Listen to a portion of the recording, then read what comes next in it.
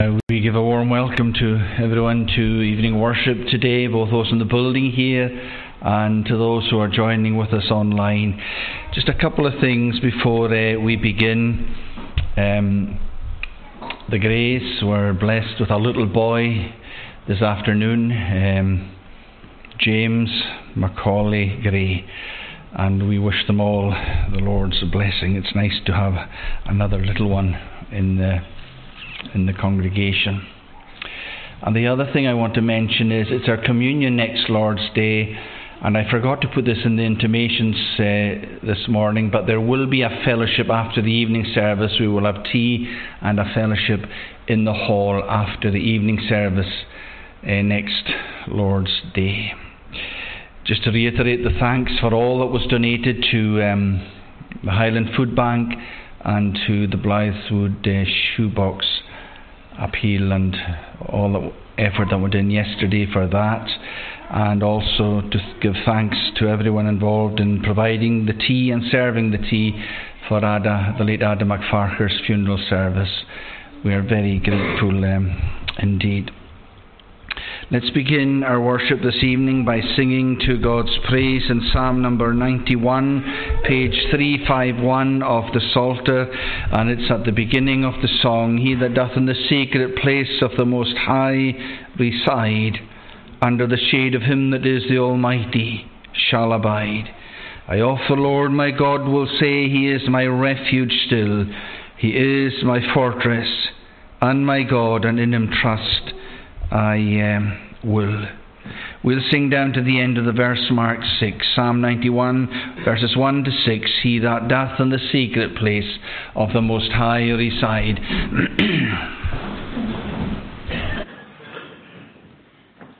He that doth in the secret place of the Most High reside, under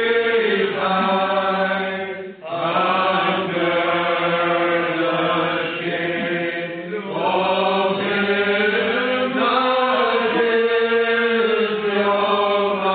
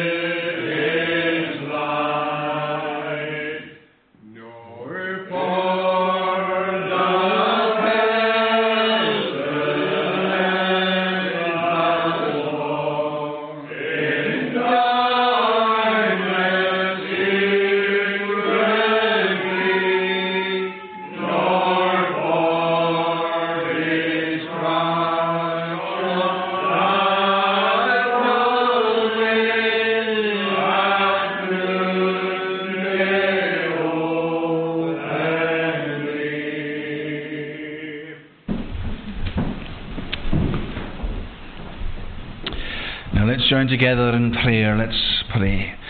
O Lord our God, help us as we sing these songs to ponder the truths contained within them.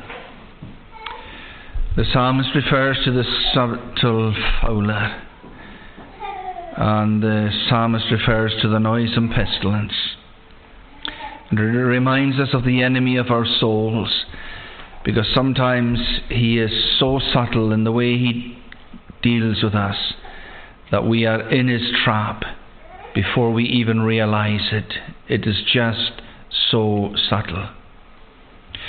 But then there are other times when there's no subtlety at all. It's loud and it's boisterous, and he is what Scripture describes as the roaring lion, and the sheer fear of him envelops us and devours us. But may we remember that that song reminds us that the one who is under the shadow of the wing of him that is almighty is our God. We ask you to forgive us for the days that we forget that, for the days that we are nervous wrecks and we are all over the place with anxiety and fear. O Lord our God, please help us to come to your word and to absorb it, and to enable us to make it our armour for the battle zones of life's journey. We thank you that you will spread out your wing and you will shelter us and you will keep us safe no matter what the situation may be. The psalmist could say, God is my refuge and my strength, in straits a present aid. And we pray that we would remember that. We pray that we would remember that. We find ourselves as a nation in straits, politically, economically, socially, and perhaps most of all, morally. We live in a day and age that is so bent on the destruction of everything that you would have us know and respect. But we realize it's not limited to our nation. It goes around the world.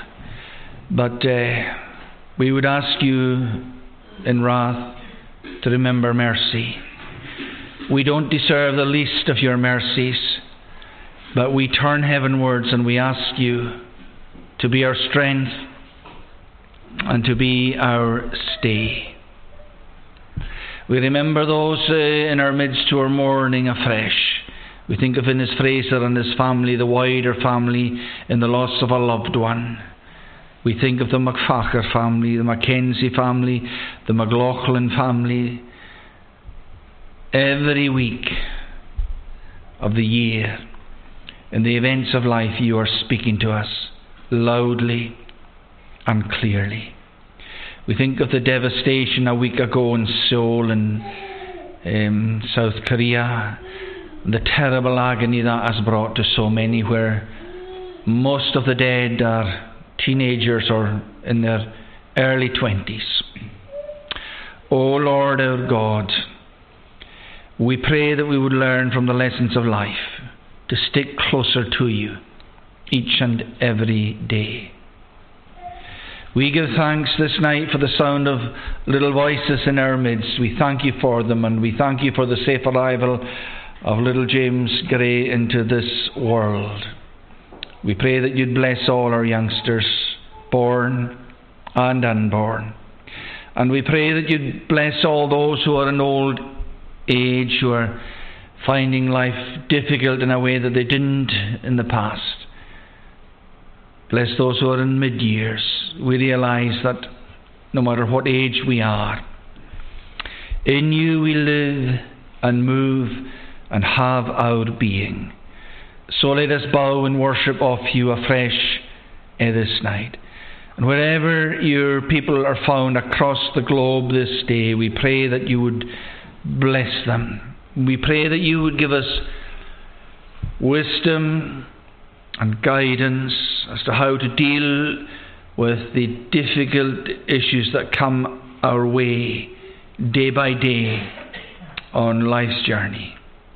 And we pray that you'd remember our loved ones wherever they are this night. Gather us all to yourself, that we may all be safe for time and eternity in Jesus. And all we ask is in Christ's name. Amen. Now let's sing to God's praise in Psalm number 61. It's found on page 78 of the Psalter. Psalm 61, page 78. And it's at the beginning of the song. "O hear my urgent cry, my God, and listen to my plea. From earth's remotest bounds I call when my heart faints in me. O God, conduct me to the rock that's higher far than I.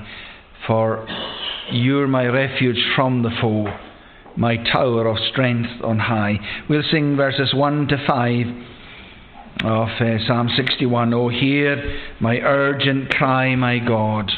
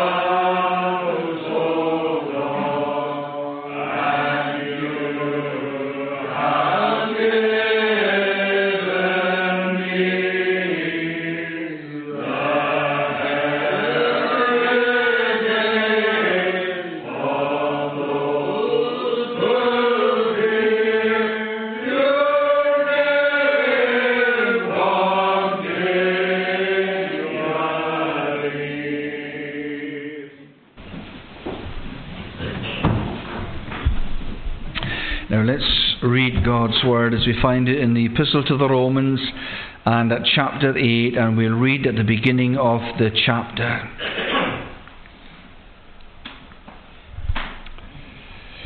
"There is therefore now no condemnation for those who are in Christ Jesus.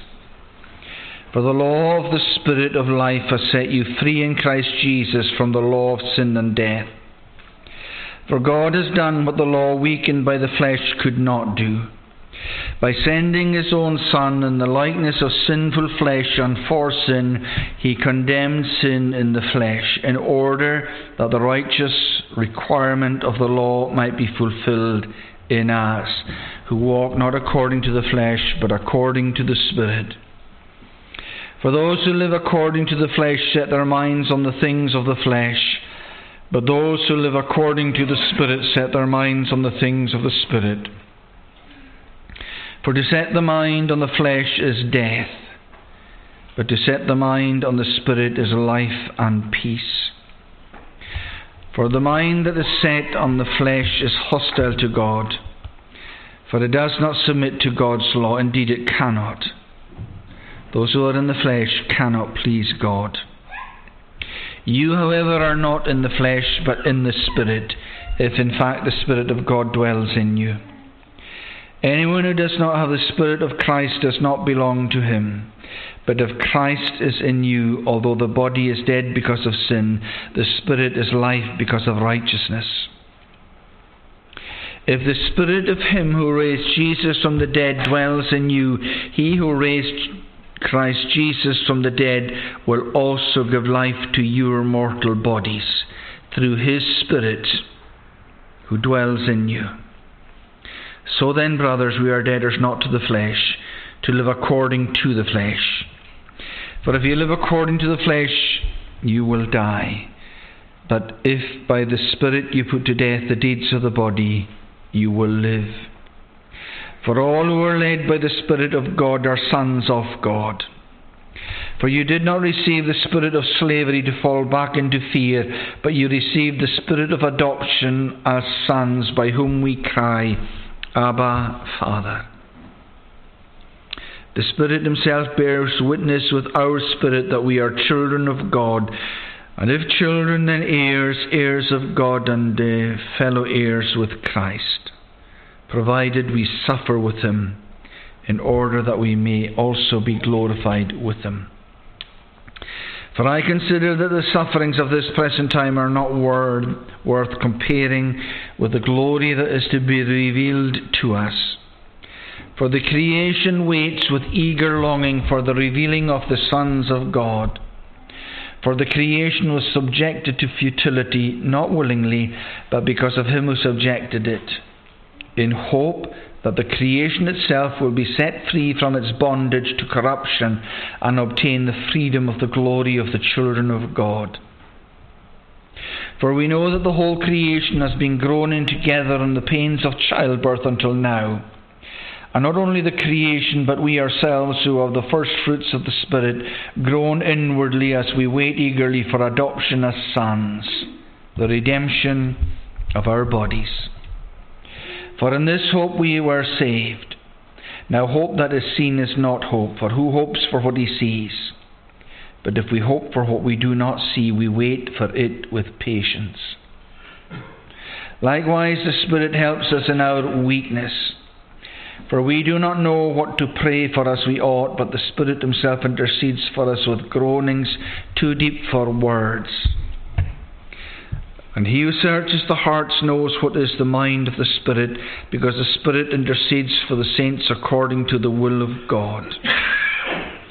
And we know that those who love God, and we know that for those who love God, all things work together for good, for those who are called according to his purpose.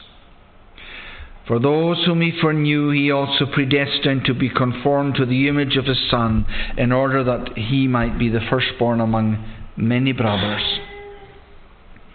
And those whom he predestined, he also called, and those whom he called, he also justified, and those whom he justified, he also glorified. What then shall we say to these things? If God is for us, who can be against us? He who did not spare his own Son, but gave him up for us all, how will he not also with him graciously give us all things?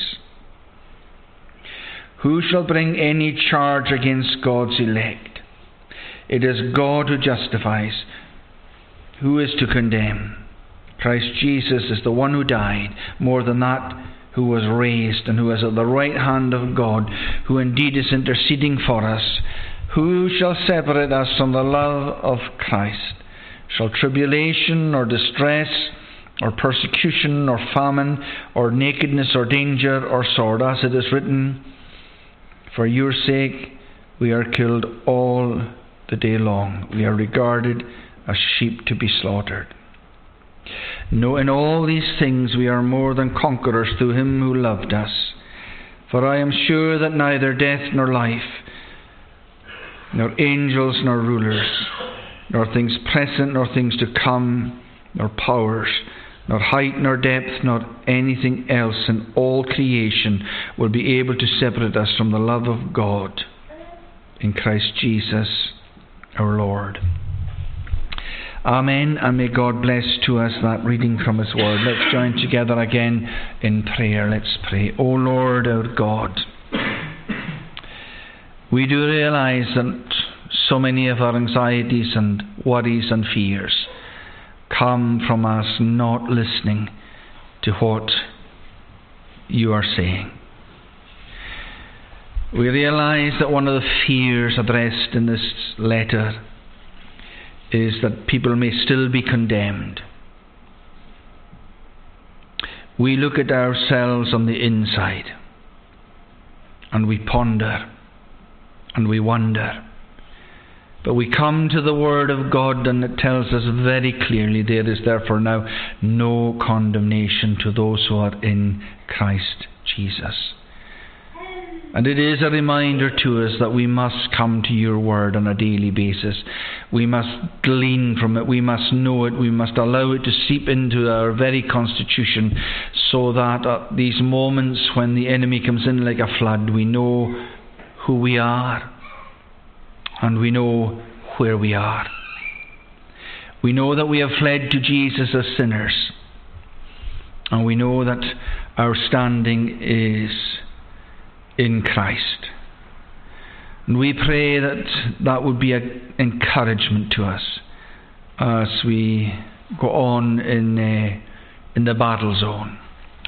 O Lord our God, we pray that as we turn to your Word afresh this night, that you would help us. We realize that it is sheer futility to be here if we are not helped and enabled by you. And we have nothing to woo you with. Nothing. We have forfeited everything. Absolutely everything. We are here this night because of your promises. And so we pray that we would open our mouths and they would be filled with the good things of the Word of God.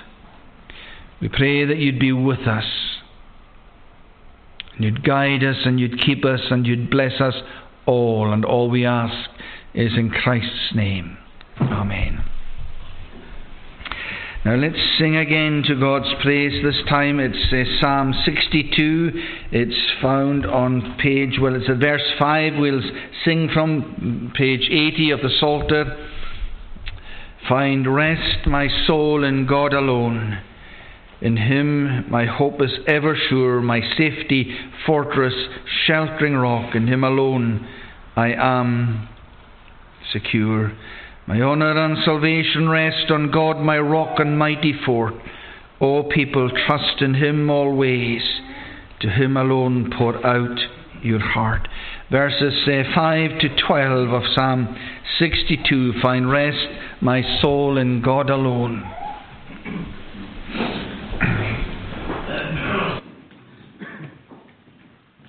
Find rest, my soul, in God.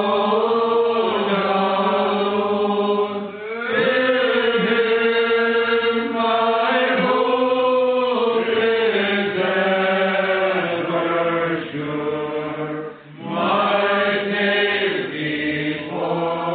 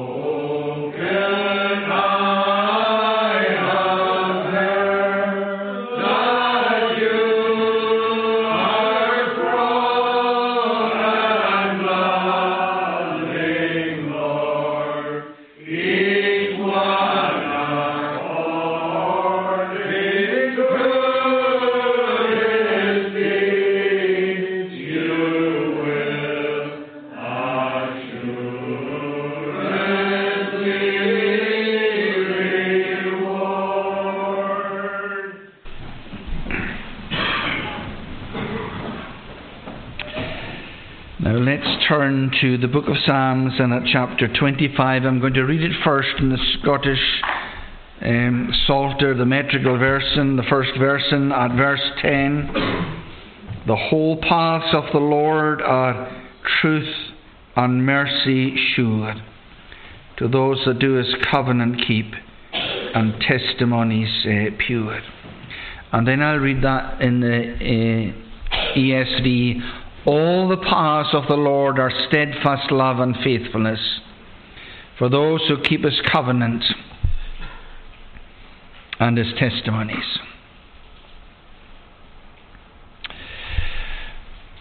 Now let's, by God's enabling, seek to explore something of this area of Scripture this evening. We're continuing in our series on Psalm 25. And there are two things we want to say a little bit about this evening. First of all, what this passage has to say about God's ways. And then secondly, say a little bit about our ways. Because we, despite being gloriously saved through God's way of grace, we still have responsibilities. So first of all, God's ways. All the paths of the Lord. Now in the metrical version it says the whole, and the whole is referring to all the paths. Or we could say the ways of God. Now what is the way of God? Well, there are many ways of God we could speak about. For example, the way of God was to create the universe in the first place. The way of God was to save a fallen human race. The way of God was to send his only begotten Son into this world, that whosoever believeth in him should not perish, but have everlasting life. Now what I want us to pick up on is this, that all the ways or paths of the Lord are steadfast love and faithfulness. Now the word what we have in the English there as steadfast love is this Hebrew word chesed. And I often refer to this word chesed. It's translated in different ways. Sometimes it's called the love. Sometimes it's called the loving kindness. Here it's called the steadfast love. And that tells us this. It tells us that the people who were translating this word into English struggled to grasp the words that would enable us to capture all that is included in the Hebrew word chesed. It is a difficulty with translation to get the exact same word. You know, I quite often hear this man here saying he'll be saying something to me. He says it sounds better in the Gaelic, and that will be true. For if I take, for example, the English word love, there are 4 Greek words that we translate into one word, the English word love. There's storge, there's eros, there's philia, and there's agape. All of these 4 words are huge words in the Greek language, but we only have one English word to cover them all. And I guess that's why C.S. Lewis wrote his book, The Four Loves. And it's a very, very interesting read. Although, to be fair, the late Finlayson, who had the chair of systematic theology in the Free Church College for many years, did not find C.S. Lewis's book on the Four Loves. He did not find it all that helpful. But there you go. My point is this: that sometimes there is a struggle to get the Hebrew and indeed the Greek, and there's a little bit of Aramaic in the Old Testament as well, and indeed a much smaller bit in the New Testament. But I think we just read the Bible and we take it all for granted, and we forget about the issues that are there. Now, as far as inspiration is concerned, it's the originals that were inspired. Translations are Now, I don't want to say that. I was going to say translations are not inspired, but there can be weaknesses in the translations, if you know what I mean. I don't want to instill any lack of confidence in God's word in the English language, but nor do I want to bury the issues and the struggles that have been over the years. We do have the inspired Word of God before us. There are about 1,000 words, and let's remember this book contains 66 books. From Genesis to Revelation, 66 books. There are only about 1,000 words, and the vast majority of them are prepositions that there are question marks over. I want us to be very clear on this issue, that the inspired Word of God is in our hands, and we must make this our cue and our guide and our stay in life's journey. You know, I was having a discussion recently with somebody about a present day moral issue, or an immoral issue it was. And I pointed to the Bible and I said, well, it's pretty clear there. And this is the answer I got. Yeah, but the Bible's an old book. And I think what was meant by that is this: it's out of date. It's not out of date. It is not out of date. The Bible was written over a period of 1,500 years, and this is where it is so crucial for us to know what the doctrine, the teaching of inspiration of Scripture is. Because if God has inspired it, it's never out of date. But I'm getting sidetracked here. All the paths of the Lord are steadfast love and faithfulness. Now I want us to take an example from the Old Testament and an example from the New Testament, just to underscore and reiterate what this chesed love of God, this steadfast love of God, and this faithfulness of God is all about.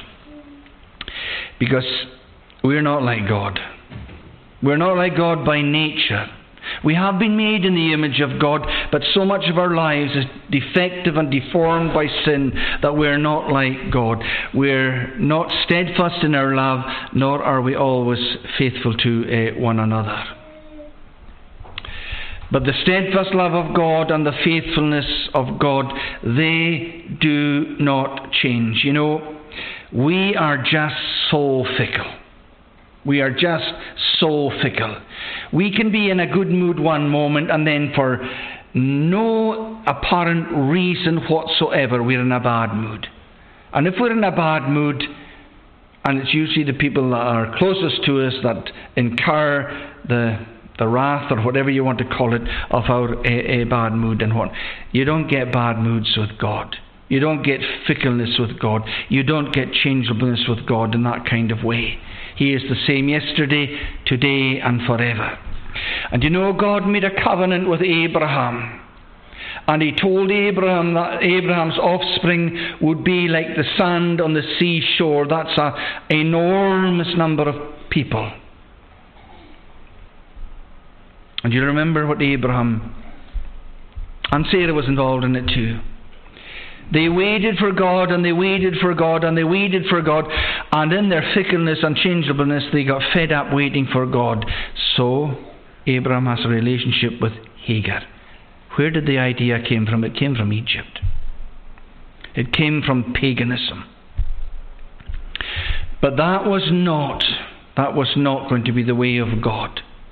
By and by, Sarah would bear the child of promise.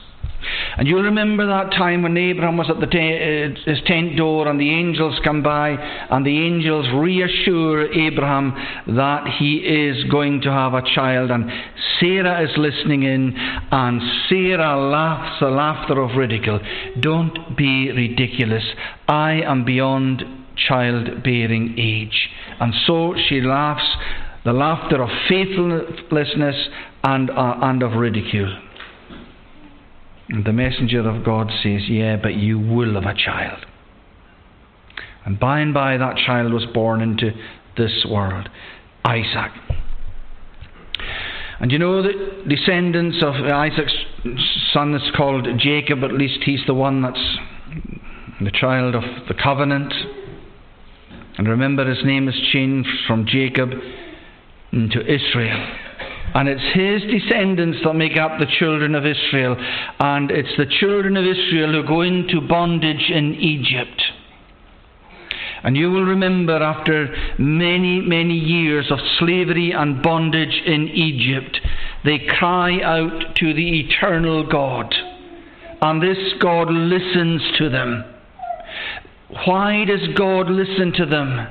Because he is a covenant-keeping God. He is steadfast in his love. He hears their cry and he delivers them. We were looking at that this morning. He delivers them with the 10 plagues. And you know, the 10 plagues, they were hair-raising experiences for the children of Israel. And these hair-raising experiences, you would have thought, would have put them on a trajectory where they would have been committed and loving and faithful and steadfast before God. But they're hardly out of Egypt, and they're saying, you've taken us out here to die. We're away from the fish and the lemons and the garlic and the onions and now it's Moses they're saying it to. But Moses was chosen by God to do what he was doing.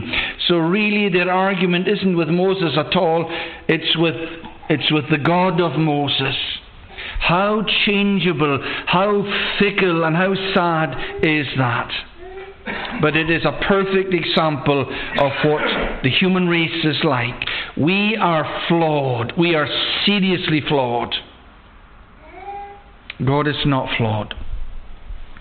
Let me take an example from the New Testament. You remember how it was with Simon Peter? Do you remember what Christ says to him? Simon, Simon, Satan hath desired to have thee, that he may sift thee as wheat.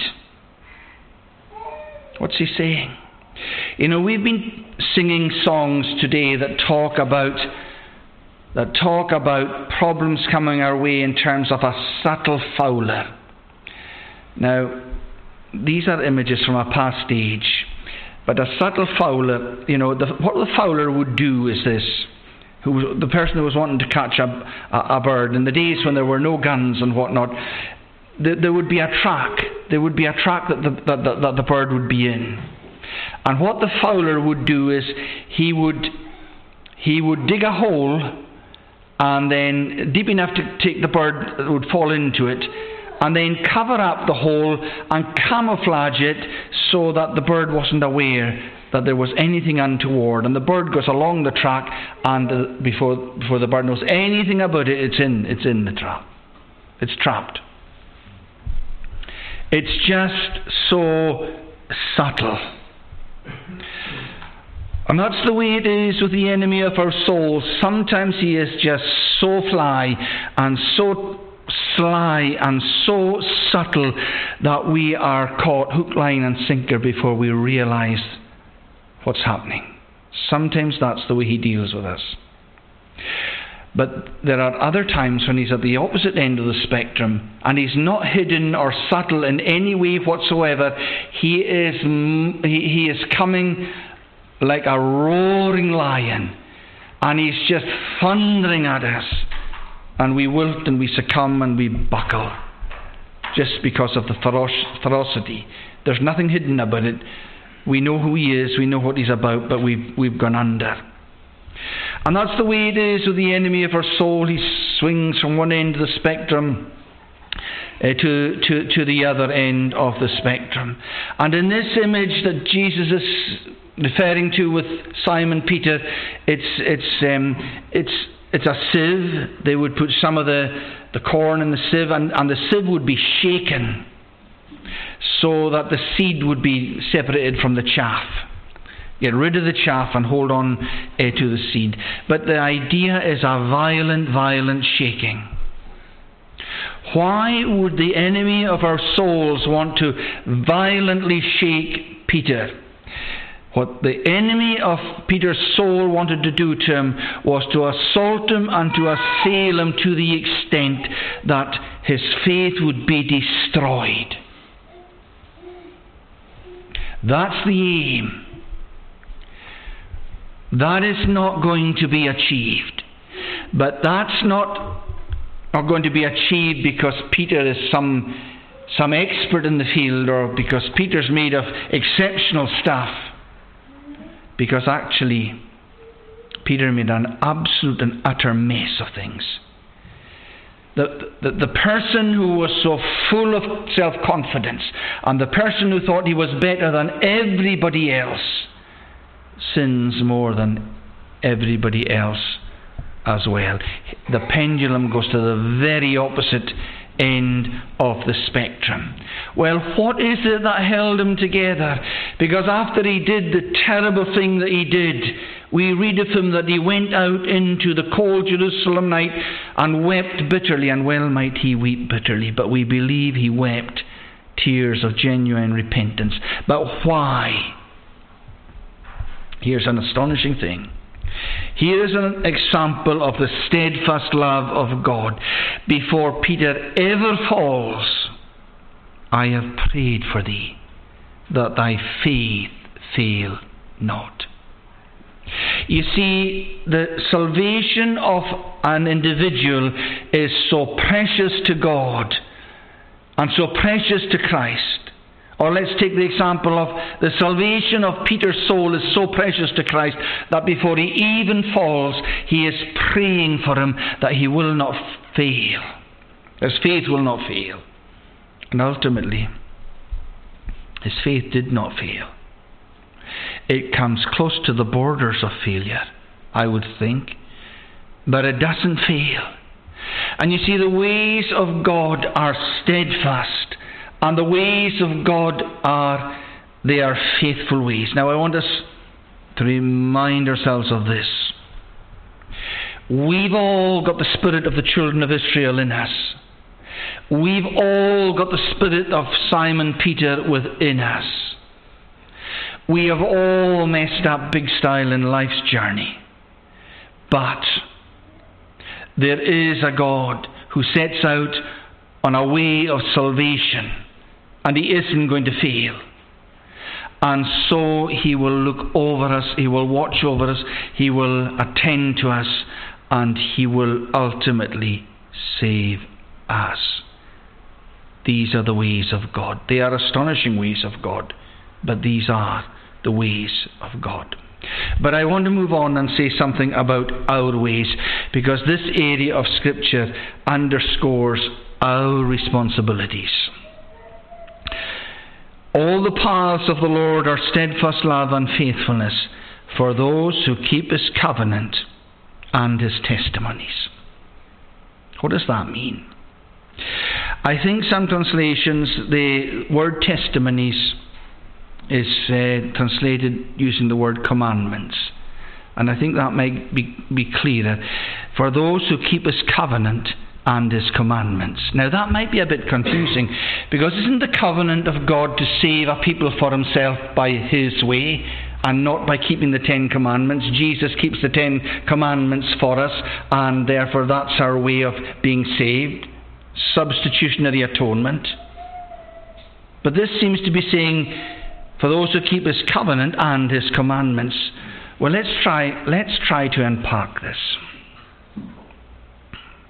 I read the 8th chapter of the Epistle to the Romans because it begins with this: there is therefore now no condemnation to those who are in Christ Jesus. And I think what we have to sort out here, and it's very important, if we get this wrong, we're going to be all over the place. In that chapter we read about justification. But it's not just justification we have to think about. We have to think about sanctification as well. Now remember the difference between justification and sanctification. Justification is a one-off act. It only happens once. Sanctification is a process that goes on and on and on. There is therefore now no condemnation to those who are in Christ Jesus. You see, by nature we come into this world as sinners. But we don't just come in as sinners, we come into this world as condemned sinners. And our condemnation is that we will end up in the lostness of hell if that trajectory is followed. Now, we don't like hearing about that as a society nowadays, but whether we like it or not, that's not the important point. Is the Word of God reveals that to us. But that's not all that the Word of God reveals to us. We can get off that trajectory, or at least I should put it this way, God can get us off that trajectory. And that's what He does in the great work of justification. Because justification is forensic. It's all about law. And it's this idea of a judge. And someone appears before the judge. And the judge either says, you're guilty or you're not guilty. One or the other. Now, how are we before the great judge of all the earth, who is God? We are as guilty as get out. We are polluted in sin. We are defiled, if we're going to be honest about these things. But here is the astonishing message that God gives to us. God takes our sin, they're given to Christ. That's half the story. The other half is that Christ gives us His righteousness. That becomes ours. So that in the eyes of God the judge, He is basically saying, there's not a single sin I can see in you. That is the glory of the gospel. And that is what justification is. It's a one-off. And when that happens, it stands forevermore. This God changes not, from all change and mutation free. Now we've got to hold on to that. Because when we come on to the area of sanctification, which is a different thing altogether. Remember what sanctification is. It's a process. And it's a living unto righteousness, and it's a dying unto sin. And when it speaks about a dying unto sin, it basically means separating from sin. Now, how do you separate from something if you don't know what it is? If you are going to separate yourself from something, you need to know what that thing is. And you see, this is what God does in the lives of believers. He manifests sin to them.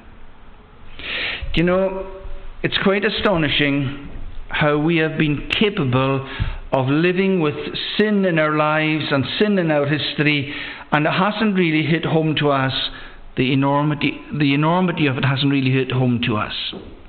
But by and by, as the process of sanctification goes on and on, God reveals that. That's why you hear people, sometimes good, genuine people, saying, oh, I'm worse today than I ever was before.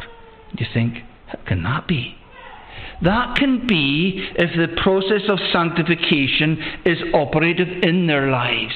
They're seeing themselves in new light, in new ways, as they further explore the Word of God, and as they reflect upon themselves, and as they engage in self-examination.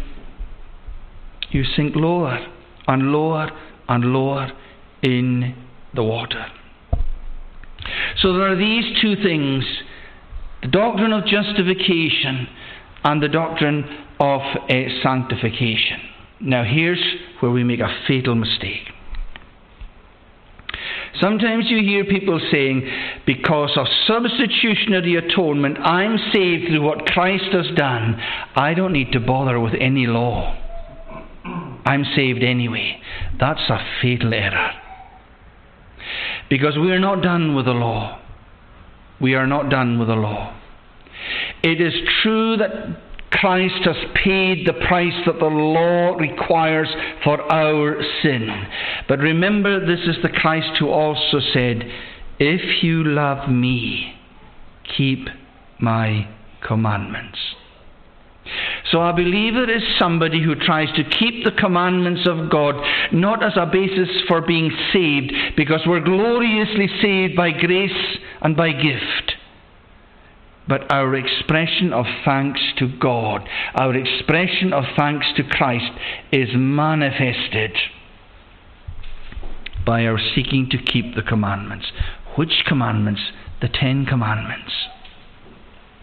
And this is where the battle is exceedingly fierce, because there isn't a day that we don't falter and fail. But the genuine believer wants to put in the effort and wants to express thanks to Christ for what Christ has done for him or heart. And the more you go along the process of sanctification, and the greater you see that your sin really is, then there's something that parallels that, and that is a greater appreciation of Christ and what He has done for us. And of course we can't appreciate Christ and what He has done for us without thinking of the Father and indeed the Spirit as well. And so this area of Scripture says, for those who keep His covenant, well, people say, I'm in covenant with Christ, He's paid the price for me, I don't need to bother about anything to do with the 10 Commandments and His commandments. And His commandments. It is true that the great doctrine of justification means that we are safe in Christ. But if we abandon the commandments and we're not bothered about them, we are not going to have peace in our souls. If we want to have contentment and peace in our souls, we respond to the kindness of Christ towards us by seeking to keep His commandments. If you love me, keep my commandments. And so we have explored something of the ways of God, a God who is steadfast and a God who is faithful. But it is for those who keep His covenant and His commandments. We have a responsibility. We have a responsibility. I remember in the days that the late Murdo Alec MacLeod, who was the minister of Greyfriars in Inverness, and latterly the minister of Stornoway, Kenneth Street Free Church in Stornoway, but I remember him warning us often about this whole idea that was on the go at the time, and it was this whole idea of let go and let God. And I guess that had something to do with this idea of the sovereignty of God. God's sovereign, and God will look after you, and everything will be okay. But alongside the sovereignty of God in Scripture, what's underscored and underlined is our human responsibility. We are moral agents. That's the way God treats us. We have responsibilities, and if we neglect our responsibilities, we will pay the price of neglecting our responsibilities. And the price of neglecting our responsibilities will be we will not have peace, and we will not have contentment in our souls. I've often said this about the great doctrine of election that you have in Scripture. Scripture makes it absolutely clear that God elects. But that very same Scripture also makes it very clear that God treats us as moral agents when He says, seek the Lord. Knock and the door shall be open. Call upon me in the day of trouble. We are responsible moral agents. And this is a song about lifting up our souls in worship to this God, to this great God of justification and this great God of sanctification. We are glad tonight that God is from all change and mutation free, and that He will always approach us in His chesed, that there will always be steadfast love, and there will always be faithfulness. But we have our duties, and our duties are as people who keep His covenant and His commandments. Now we will falter and we will fail. It's a battle zone, but it's a battle zone in which I trust and pray that we will put up a fight, that we will put up an endeavour. Indeed, I shouldn't really put it like that, because we've no fight left in us. We have no endeavour, but He will enable us to fight. That's the way it goes. It's hand in glove. It's hand in glove. But we bow this night before a God who is steadfast in his love and a God who is faithful. That's our hope. Amen. Let's pray. O Lord our God, we thank you that you are who you are. We are ashamed that we are who we are.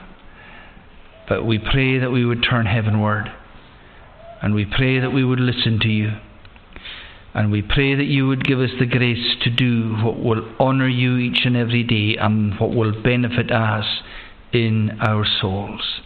Remember us, take us to our homes in safety, watch over us this night and in all that lies ahead, whatever lies ahead in life for any of us. Help us to be safe under the shadow of the wing of Jesus of Nazareth. And all we ask is in Christ's name. Amen. Now let's conclude by singing to God's praise in Psalm number 63. It's found on page 80 of the Psalter, Psalm 63. At page 80, at the beginning of the song, O God, you are my God alone. I seek your face with eagerness. My soul and body thirst for you in this dry, weary wilderness. We'll sing verses 1 to 8 of Psalm 63. O God, you are my God alone. For